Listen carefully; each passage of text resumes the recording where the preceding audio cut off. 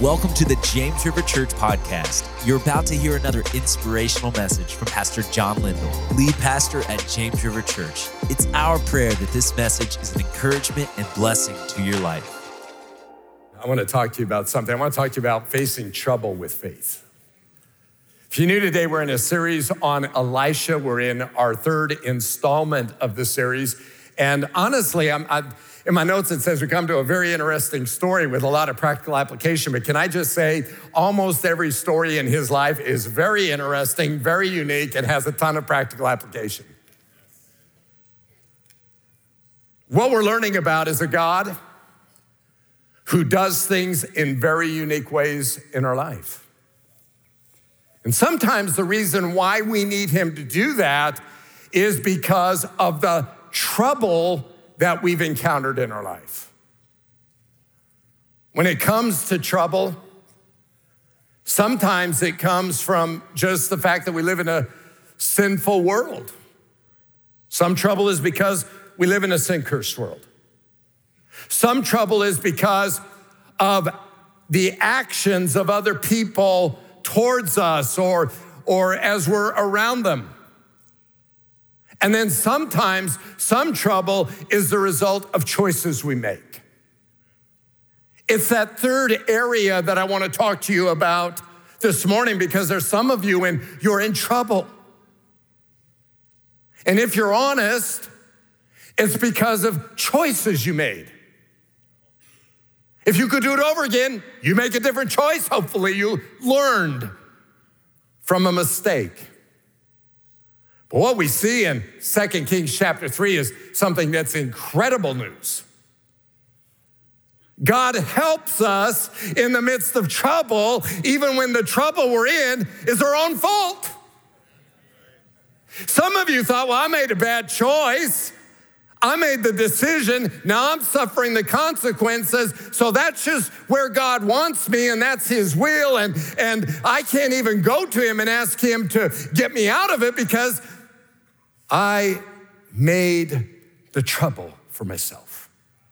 The good news is we have a God who loves us so much, who delights to show himself powerful in our own lives. And he's a God who helps us in the midst of trouble. But we have to face that trouble with faith. So let's look at it. 2 Kings chapter 3, verse 1. Joram, son of Ahab, the most wicked king Israel had had up to the time, almost more wicked than any king before since, married to a woman named Jezebel who tried to kill Elijah. Joram, son of Ahab, became king in Israel and Samaria in the 18th year of Jehoshaphat, king of Judah, and he reigned 12 years. He did evil in the eyes of the Lord, but not as his father and mother had done. He got rid of the sacred stone of Baal, which was a fertility goddess worship with male shrine prostitutes, female shrine prostitutes, all kinds of sensual worship.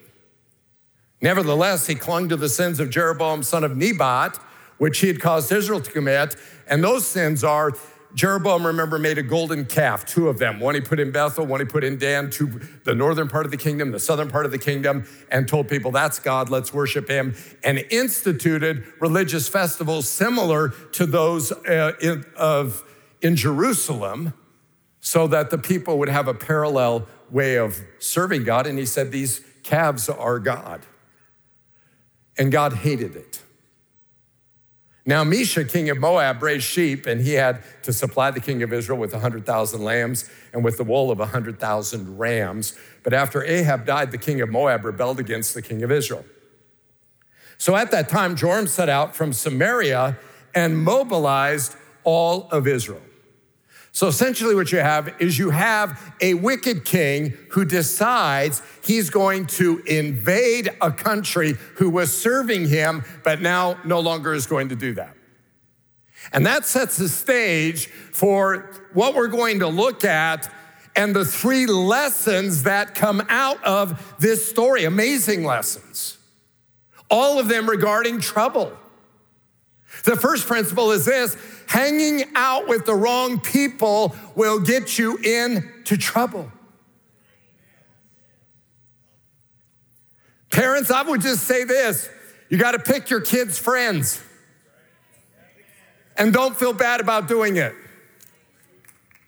There are some friends your children would do well to let go of. But adults, you got to be careful about the friends that you have. Students, be careful about the friends that you have. College students, you're starting this year. Be careful about the friends that you pick. You say, well, I love God. I'm not worried about me. Oh, be careful. Paul said, bad company corrupts good morals. 1 Corinthians 15. Not in my notes, write it down. So at that time, Joram set out from Samaria and he mobilized all Israel, and he sent this message to Jehoshaphat, the king of Judah, the southern kingdom. And Jehoshaphat was a good king. So here's a wicked king, and he's reaching out to a good king. And the reason why he's doing it is because he's related by marriage to this good king, which we're gonna see how that all happened. In fact, we read this about Jehoshaphat. The Lord was with Jehoshaphat because in his early years, he walked in the ways of his father David had followed. Very interesting, early years. Let me ask you this question. Are you as on fire for God today as you were 10 years ago or 15 years ago? Are you serving God with the same zeal? Are you loving God? Or are you more involved in ministering in his name to people and helping and participating and active in the church than you were 15 years ago? Or along the way, did you pick up some friendships that have influenced you and left you less committed to the Lord than you were in your early years? Have you maybe gotten in a partnership and they don't love God and they don't believe in God? Maybe you say, well, they're not against God, but nonetheless, they're not interested in the things of God. And now what's happened is your interest in the things of God has diminished because of your relationship with them. It says he sought the God of his father and followed his commands rather than the practices of Israel. He's a good king, but he goes into partnership with a king who does not love God, and it affects his walk with God. Look at what happens. The king asked him to come, or the king said, the king of Moab has rebelled against me. Will you go with me and fight against Moab? And Jehoshaphat says, I'll go with you. And then he says the dumbest thing. Every time I read it, I roll my eyeballs. I am as you are. No, you're not. My people are as your people. I hope they're not. And my horses are as your horses. You want to say, Jehoshaphat, what are you doing? You're going to get yourself in trouble. And he should already know this very, very well. Because if you know anything about the history of Jehoshaphat, you know he understands when you hang out with people who don't love God, it doesn't go well for you. If we go back, Joram's dad was Ahab, and if you can believe this, Jehoshaphat said the same thing to Ahab, and it almost cost him his life.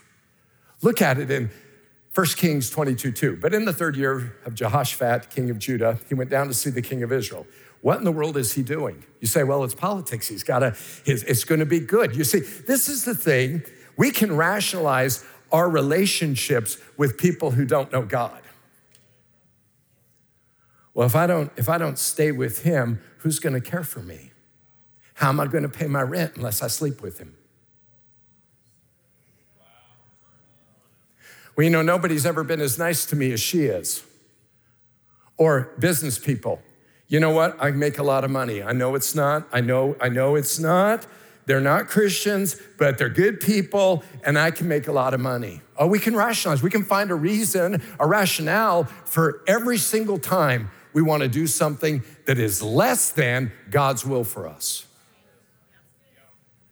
Here he is, The king of Israel said to him, don't you know that Ramoth Gilead belongs to us and we are doing nothing to retake it from the king of Aram? So he asked Jehoshaphat, will you go with me to fight against Ramoth Gilead? Now get ready, look at your neighbor, roll your eyeballs, said, here he is, he's saying it again. Jehoshaphat replied to the king of Israel, I'm as you are. My people are as your people. My horses are as your horses. Verse 29, so the king of Israel and Jehoshaphat, king of Judah, went up to Ramoth Gilead. And the king of Israel said to Jehoshaphat, listen to this, I can't believe Jehoshaphat is so obtuse. You say, what's that mean? Stupid. I will enter the battle. This is what the king of Israel says, in disguise, but you wear your royal robes. So the king of Israel disguised himself and went into battle. What does that tell you? He doesn't care about Jehoshaphat. Now, the king of Aram had ordered his 32 chariot commanders, don't fight with anyone small or great except the king of Israel. So when they saw Jehoshaphat, they thought, surely this is the king of Israel, because they saw him in his royal robes.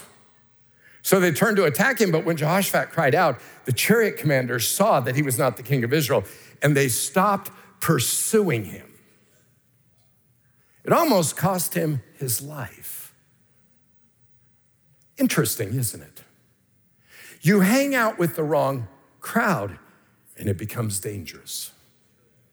Might be physically dangerous, might be emotionally dangerous, might be mentally dangerous. I've seen people hang out with the wrong crowd and their thinking's mixed up. I've seen people hang out with the wrong crowd and they're abused emotionally. There's an effect. I've seen people hang out with the wrong crowd and it's physically harmful to them. More than that, watch what happens in his walk with God. 2 Chronicles, when Jehoshaphat, king of Judah, returned safely to his palace in Jerusalem, Jehu the seer, the son of Hanani, went out to meet him and said to the king, should you help the wicked and love those who hate the Lord? I just want to ask you, should you really help wicked people? You say, well, I'm trying to reach them for Christ.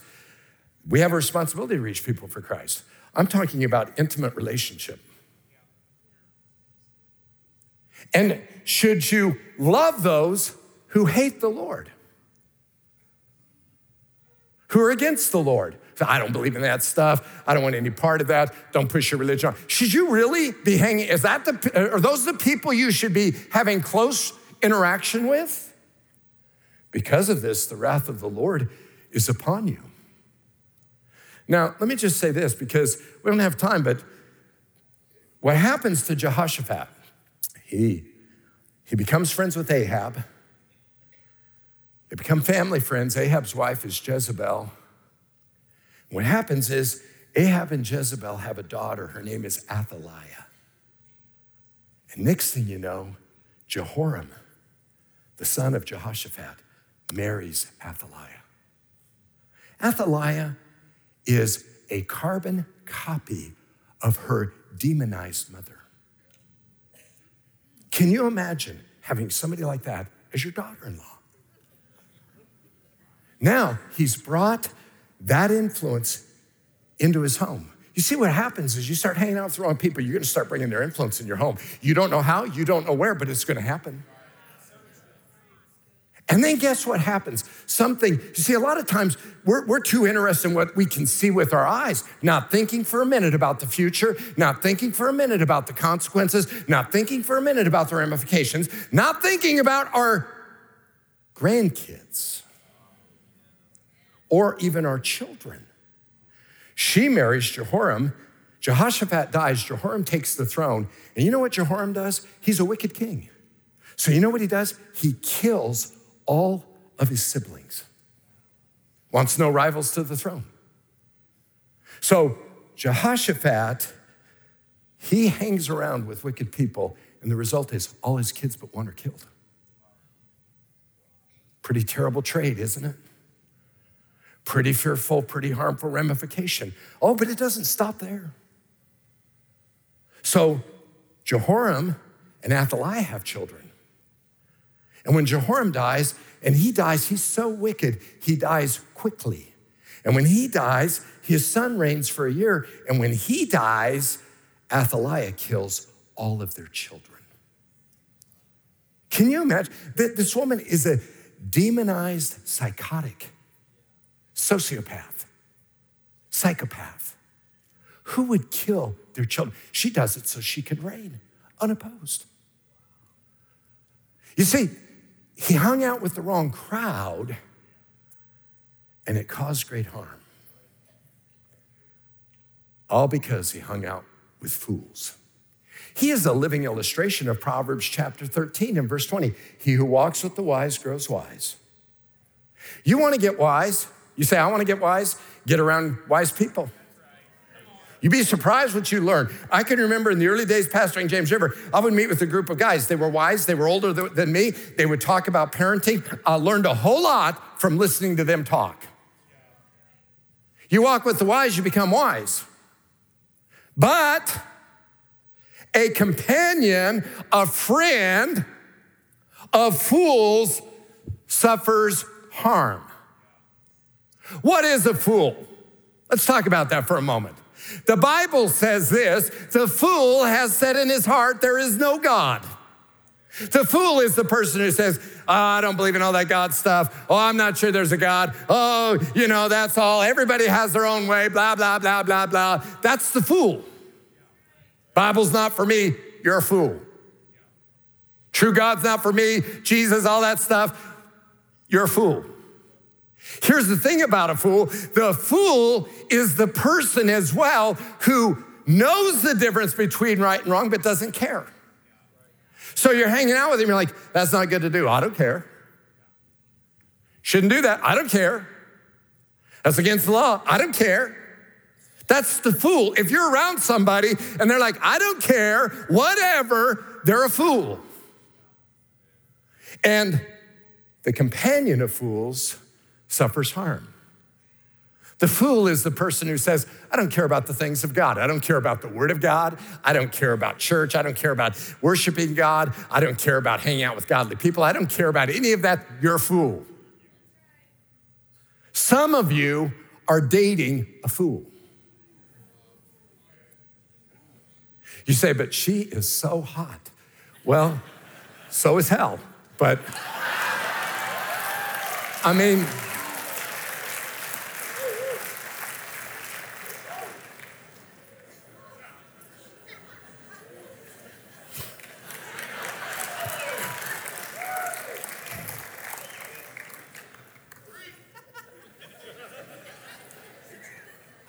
some of you are living together with a fool.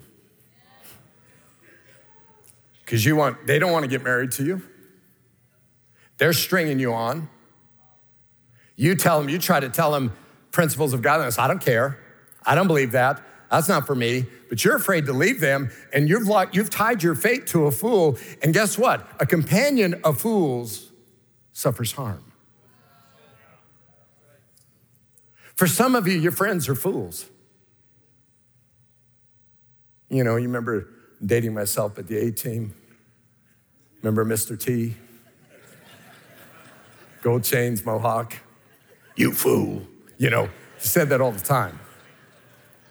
Some of you, you're dating fools, you're hanging out with fools, you're living with fools, you're surrounded by fools. And it's gonna cause you harm. Proverbs 13:20. A companion of fools suffers harm. Notice it doesn't say a companion of fools becomes a fool. It's very interesting. You walk with the wise, you become wise. You hang about with fools. It's not that you become a fool. It's just you're gonna get yourself in trouble. It's gonna harm you. This is why the Bible says in 2 Corinthians chapter 6 and verse 14, don't team up with those who are unbelievers. Don't make them your close friends. Don't live with people that are unbelievers. You say, but I'm married. Then there's scriptural prescriptions for you in that situation. I'm talking about people who haven't tied the knot. Don't become a partner in business with somebody who doesn't know the Lord, who's an unbeliever? How can righteousness be a partner with wickedness? How can light live with darkness? You're light, they're dark. So how's that gonna work? What harmony can there be between Christ and the devil? That is such strong language, but Paul is doing it to get our attention. Don't do it. You're under grace, they're under wrath. You're serving God, they're serving the devil, whether they think they are or not. How can a believer be a partner with an unbeliever? Great question. You say, what do I do? Break it off, move out, end the partnership, find new friends. Now listen, for some of you, it's a straight word, but this is the word of God to you, and God brought you here today to hear it because God wants to save you from yourself. Back to 2 Kings. By what route shall we attack, he asked. Through the desert of Edom, he answered. So the king, Joshua, is saying, how are we gonna go about doing this? So listen, now he's gonna listen to a fool. And the fool's gonna say, well, I think we ought to go through the desert. So the king of Israel set out with the king of Judah and the king of Edom after a roundabout march of 7 days. The army had no more water for themselves or for the animals with them. See, foolish people make foolish decisions and then they blame God for them, though they say they don't believe in God, which is more foolishness. What, exclaimed the king of Israel, has the Lord called us 3 kings together only to hand us over to Moab? Why doesn't he blame himself? Why doesn't he blame the gods he serves? Why didn't he blame the golden calves? Why didn't he blame, but you see, that's the way it works. Ultimately, when people get in trouble, they know who God is, and then God's the one to blame, and they're only trying to justify the reason I never served him in the first place because it just doesn't work. That's a fool. Trouble comes when we hang out with the wrong people. It's just true, and true. Number 2, worship is where you hear God's voice when you're in trouble. Yeah, that's right. Why do you think Brandon got up here and stopped the service? Because I told him beforehand, if the people aren't worshiping, stop them and direct their focus because there is much at stake. I'm not trying to whip people up into a frenzy. I'm trying to get people in a mindset where they can hear from God. Because there's some of you in trouble. And God wants to talk to you. And the time and the place He's going to talk to you is in worship. I mean, for some of you, you're in worship right now and you've already heard from God. You've heard more than you can. You're like, your arms are full. You're going out the door like this with the to-do list of things to do. You've heard from God. Some of you are in trouble. You're facing difficulty. And here's the good news. When you and I are worshiping God, we'll hear from God. When we set our eyes on Him and our heart on worshiping Him, what happens? The Bible says that the Lord inhabits the praise of His people. He comes down in a place. He moves among people. So as you're worshiping the Lord, the reason why I want you to worship the Lord is because when you're worshiping the Lord, you're setting yourself up to hear from the Lord. If you're just watching and saying, I don't know why they have to work everybody up and how long before this is over, you're not hearing anything. And that's a tragedy. And if you don't care, I say this for love, but I say it for truth, you're a fool. And you ought to repent. You say, you sound so mean and harsh. Sometimes people need to hear it in a stronger way. I'm just saying. John the Baptist, the greatest prophet who ever lived, when people came out to him, how did he greet him? Oh, I'm so glad you've come to see me in the desert. Wrong. You brood of vipers. Who warned you to come out here? Sometimes we just got to hear it straight. And I'm going to cut it straight with you today because I'm really concerned for the trouble you're in and the trouble you're going to be in. And I want you to hear from God. And I want you to turn from foolishness to the Lord. Because the Bible says there's a way that seems right to a man, but it's in his death.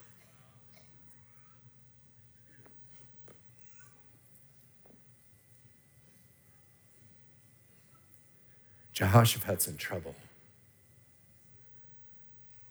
And the first thing he says is, there not a prophet of the Lord here that we may inquire of the Lord through him?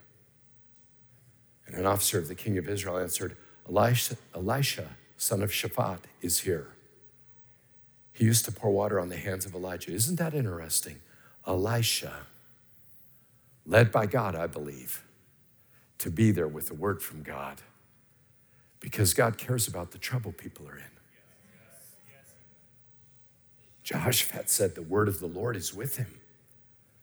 So the king of Israel and Jehoshaphat and the king of Edom went down to him. And Elisha said to the king of Israel, what do we have to do with each other? Go to the prophets of your father and the prophets of your mother. Now, again, you know, God's vessels are human. That's not a very nice response, is it? I mean, you finally have a pagan king, a wicked king, saying, I want to come to the Lord. I mean, I want to seek counsel from the Lord. And Elisha's like, you think I even have any time for you? I wouldn't even look at you. I wouldn't talk to you. I wouldn't have anything to do with you if it weren't for Jehoshaphat. And you say, what's up with that? How's God going to use a guy like that? It's a very interesting thing to consider. I maybe shouldn't have brought it up because you might not have thought of it, but I want you to see God uses imperfect people, and for all of us, that works to our advantage. It's not an excuse. It's not saying it's okay. It's simply saying it's the reality. And if you're looking for the perfect person or you think you found them, you just don't know them. So here he is, and Elisha said, as surely as the Lord Almighty lives whom I serve, if I did not have respect for the presence of Jehoshaphat, king of Judah, I would not look at you. I wouldn't even notice you. And then he says, but now bring a harp. You know what he understands? I think he realizes I'm not in a place, having said that I can hear from God. I got to get myself under control. I got to say, Lord, that guy irritates me. But I need to hear from you, and I know I can't hear from you at all because I'm all worked up about him, and I said things I shouldn't have said. God, I mean, he's going through, they're human. Give me a harpist, let's play Where's Eli and Dawn? Have them sing again. While the harpist was playing, the hand of the Lord came on him. Isn't that interesting? You see, there's something about while there's worship going on and the Lord comes down, he's not only talking to you, but in many instances, his hand comes on you. This is why I've thrown this out, this is free. When you're late, you lose. I mean, you get part of it, but you don't get all of it. It's like you get a half a loaf when you get out a whole loaf. It's like having a half a hamburger. I mean, what is half a hamburger? Debbie at times will say, let's split it. I'm like, what's left, 2 bites? I mean, a half a hamburger. What's a half a hamburger? I mean, how many people would say, yeah, I'm with you on that. I'm not a half a hamburger guy. Don't ever do that to me. That's nothing. That just like makes you hungry. You're like, I'm gonna go order another one. Just teasing, kind of. Okay. And he said, this is what the Lord says. And all of a sudden, he has a word from the Lord that to the natural ear and the natural mind sounds crazy. But the Lord spoke. God speaks in worship, and let me just say this to you, that in your own personal time with the Lord, a good thing to do is to have a pencil and a piece of paper, a pen and a piece of paper, because God's gonna talk to you. And he's gonna talk to you about things maybe you weren't even talking to him about. He's gonna talk to you about things you need to know about. He's gonna speak to you, and that way you don't stop and get caught up in thinking about, well, why am I thinking about that? Just write it down, keep on going, keep on spending time with the Lord, because God talks to us in worship. Worship is where you hear God's voice. Number 3. Faith and obedience bring God's help for trouble. Faith and obedience. The two go together. Their problem is that there are 3 armies they're stranded in the desert. They have no water for their armies. They have no water for their animals. Here's God's solution. Check this out. While the harpist was playing, the hand of the Lord came on Elisha, and he said, this is what the Lord says. Make this valley full of ditches. For this is what the Lord says. You will see neither wind nor rain, yet this valley will be filled with water. You and your cattle and your other animals will drink. Okay, stop just a minute. We're gonna dig ditches. We're gonna dig ditches all day. We're already thirsty. We're already tired. We're already worn out. And we're not gonna see a drop of rain. And we're not even gonna have a sign that there's a wind somewhere bringing in a storm front. But the ditches are gonna be full of water. How is that possible? It's an easy thing in the eyes of the Lord. Listen, just because you can't figure it out, just because it doesn't make sense, just because you don't understand how it's gonna work, doesn't matter. It might be hard to you, it might not make sense to you, it might be impossible to you, but can you understand that anything is easy in the eyes of the Lord? He can do anything. And he'll also hand Moab over to you. You know what makes sense? God's saying, hey, what I'm gonna do is I'm gonna have you, see that point right there? I'm gonna have you dig and there'll be a well there. And you'll water your people. You'll water the animals in the flock. You know what can happen is they face a choice right there. Are they gonna debate the logic and what God has asked them to do? Or are they by faith and in obedience gonna start digging ditches? Right now, many of you are in a situation, and this is the issue in front of you. Are you going to debate God's logic? Are you gonna argue based on your own reasoning what you think, or are you gonna say, you know what, I'm gonna dig ditches. I'm gonna start doing what he says to do. Let me just give you several examples. I'm gonna start with one that probably hits close to home for some people, and that's the whole issue of tithing. A tithe is 10% of your income. The Bible says over and over, the tithe belongs to the Lord. It's reaffirmed in the New Testament. Jesus said, this you should have done without neglecting justice and mercy. So Jesus reaffirmed the tithe. So 10% belongs to the Lord. God says, if you give him 10% of your income and you give it first, you don't pay all the bills and then give it. No, you in faith give it first, and then you find he helps you pay all the bills. If you wait until the bills are all paid before you tithe, you might not ever tithe, especially if you've never tithed. But what happens is people say, well, I don't understand that. Okay, that's the first problem. You're gonna go off your understanding and you're gonna say, that doesn't make any sense. Well, it's an easy thing in the eyes of the Lord. You may not understand, it's an easy thing for him to do. That's why every week we have all these stories. And that's not the only story we get that week. We have lots of stories on how people are blessed, and we share them with you to encourage you, to cause you to think, oh, hey, wait a minute. It's happening for them. It's all around you, and you're seeing God provide all around you. The question is, will you step out in faith and obedience? And even though you can't understand how if you give away 10%, you'll do more, God will do more in you, through you, and bless you in a way that the 90% will be more than the 100% was. So for some of you, honestly, you're gonna have to dig a ditch. In faith, you're gonna have to say, I'm gonna dig a ditch. I'm gonna write a check. I'm gonna go on the website. I'm gonna go on the app. I'm gonna go out to one of the giving boxes and I'm gonna write a tithe check. I'm gonna dig a ditch. I'm gonna write a check. Some of you, you're raising kids, you're concerned about your kids, you want godly kids, you're gonna have to dig a ditch. You're gonna have to get your kids to church on Wednesday night.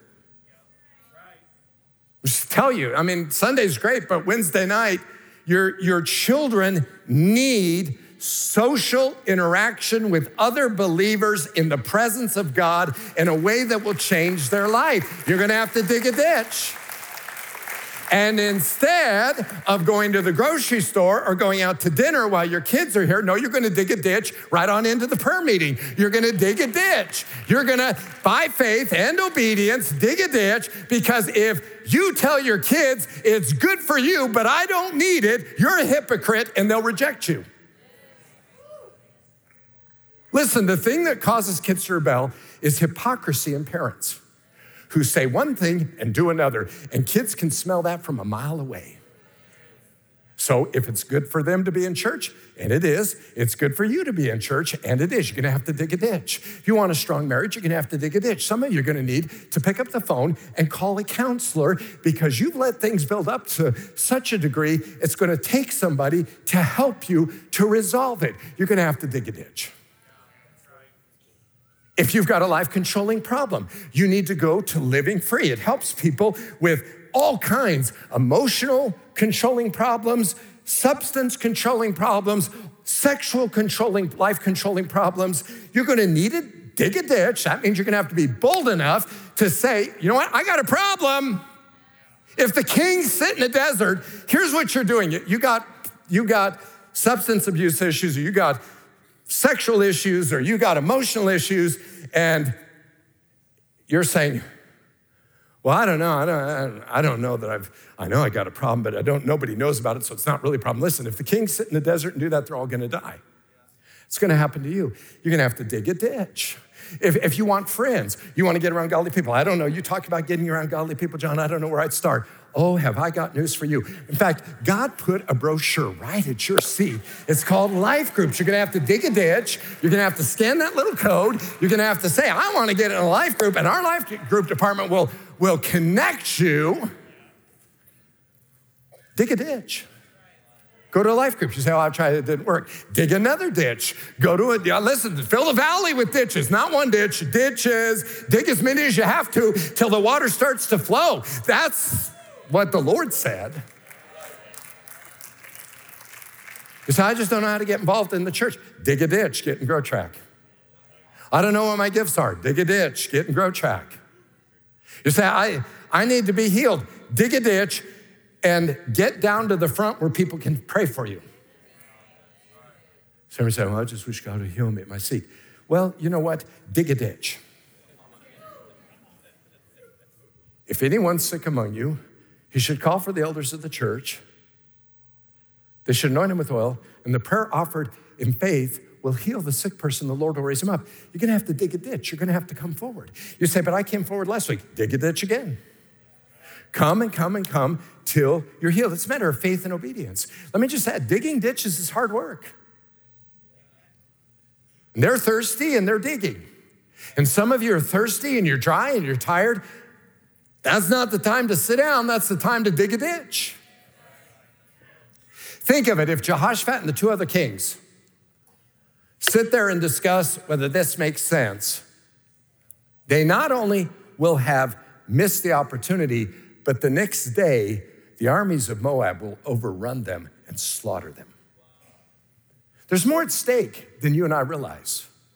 The next morning, about that time, for the offering, the sacrifice, there was water flowing from the direction of Edom.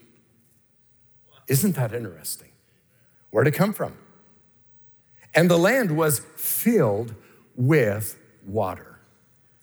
And you know what happened?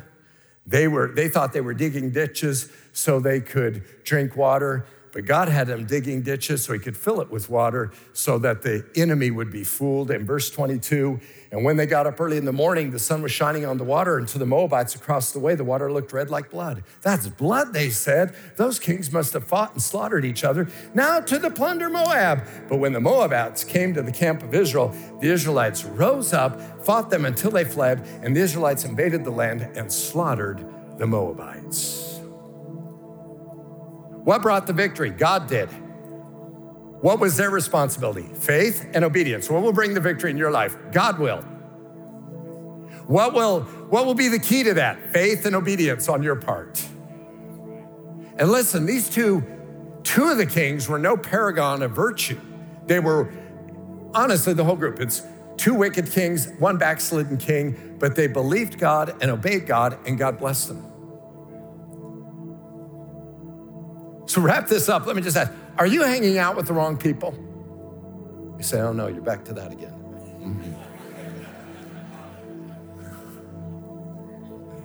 Listen, if they don't love God with all their heart, you need to find some new people to hang out with. Are you hearing God's voice? God's voice is often heard in times of worship, and that's when we hear, honestly, I think it's when we hear his voice the clearest. It's when his hand comes upon us. And are you willing to walk in faith and obedience? Are you willing to say, God, I don't care if it makes sense to me. I'm just going to do it. God, I can't understand how I can forgive that person, but I'm just going to do it and ask you to help me to remove the bitterness from my heart. It might bring about your healing, like that one lady from California. Maybe you have to dig a ditch of forgiveness. What is God asking you to do?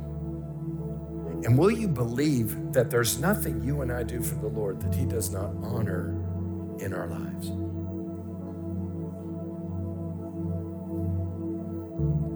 Faith digs ditches.